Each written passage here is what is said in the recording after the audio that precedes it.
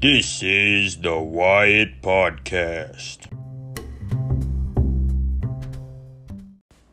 Hey guys, today we're going to be talking about epilepsy.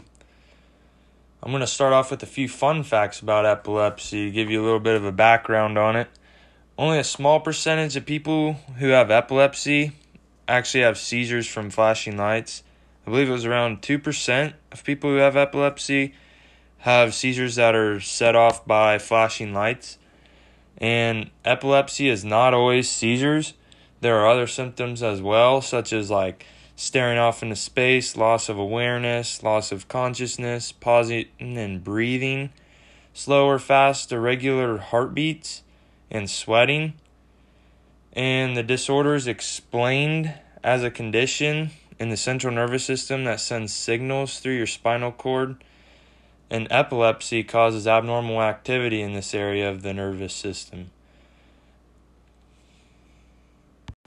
The parts of the body that epilepsy affects are the central nervous system and the autonomic nervous system. The autonomic nervous system controls things that we can't, and it's like your heart rate, your blood pressure, a lot of uncontrollable functions. The central nervous system is more of motor movements that we do control ourselves. So for this reason, it can make us move, like have a seizure, or it can also affect our blood pressure, our heart rate, can also affect our body temperature and give us a fever, make us sweat. Epilepsy just has a lot of control over your body because it has such a big impact on the central nervous system and the autonomic nervous system. So the symptoms of epilepsy include seizures, loss of awareness, loss of consciousness, pauses in breathing, slow or fast irregular heartbeat, sweating, staring into space, and totally just zoning out. The treatment options for epilepsy include medication and surgery. And in some cases, children who are on epilepsy medication will stop showing symptoms and can come off of the medications. This is called spontaneous remission. So, to talk about the type of things that the epilepsy medication is targeting in your body, I went to epilepsysociety.org and I found their different areas of the body that the medication targets to try to overcome this issue. And there were 4 areas that it really brought up, and I added in another one that I felt was important. So the areas I got are sodium ion channels, calcium ion channels, potassium ion channels, the GABA system and receptor agonists, and the glutamate receptor antagonists. So each category that epilepsy medications target has a direct impact on the way that your body functions. Sodium ion channels are the parts of the neuron that affect how electrical signals or messages are passed along the length of a neuron. Action potentials are events that cause the cell membrane of the neuron to depolarize and repolarize. Sodium channels affect how excitable neurons are and how easily messages are sent from one brain cell to another. Some treatments work by affecting sodium channels of neurons, and AEDs that bind or attach themselves to the sodium channels affect how ions flow through the channels and stop the channel becoming activated or creating an action potential. This slows down how fast and how well the sodium channels work, which effectively stops the neuron from sending repeated messages.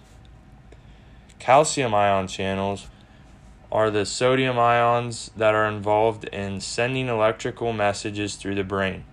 Calcium channels are particularly involved with sending a message from one neuron to another by affecting the release of neurotransmitters, chemicals that help to send messages from one neuron to another across the synapse where 2 neurons meet, and by affecting the movement of calcium ions in the receiving neuron.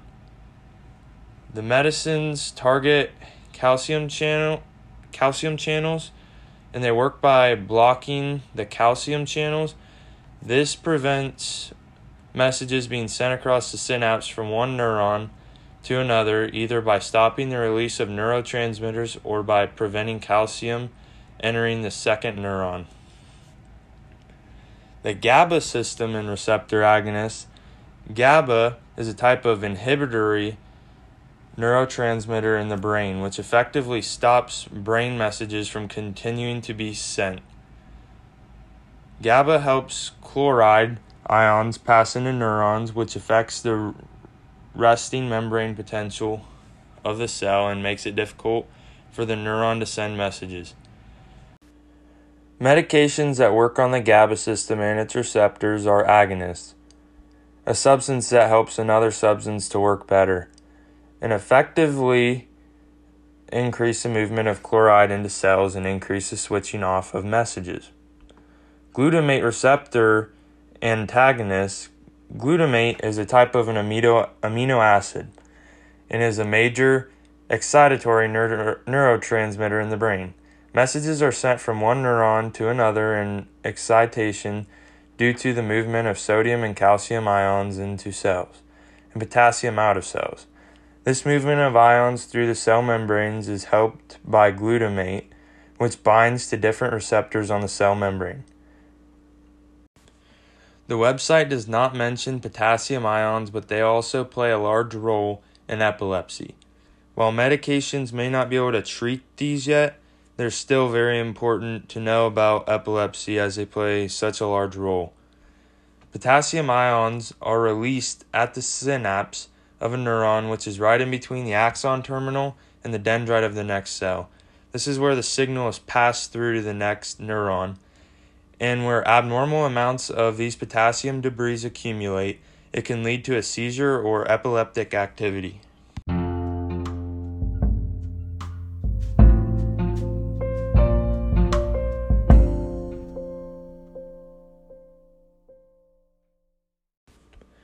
Moving on to the prognosis or the survival rate of epilepsy. The long-term outlook for people with epilepsy is pretty good, considering they can still live with it even if it doesn't get better, but it's still life-altering, but they'll still be able to live. Around 50% of people with it completely get rid of their symptoms after a while of taking medication, and they can discontinue use of their medication. 60 to 70% of those with epilepsy develop seizure control through medication. And the people who are typically affected would be people who have experienced a head injury, as that would put them at a very high risk, possibly concussions or other things, because it can affect the way that the brain works due to damage. Epilepsy can start at any age, but it is most commonly diagnosed in people under 20 and people over 65.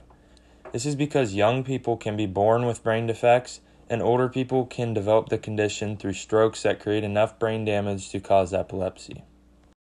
To recap the condition of epilepsy in the body, it is basically just an interruption in proper communication of the neurons in your body that communicate the motor information that tells your body to move. It also impacts the neurotransmitters in your body, slowing their production, creating problems due to the irregularities in your body, leading to irregular behaviors such as losing your sense of awareness and loss of control over your body.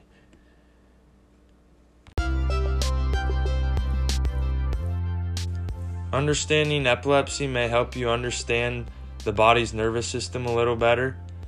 Thank you for listening to my podcast, and have a good one.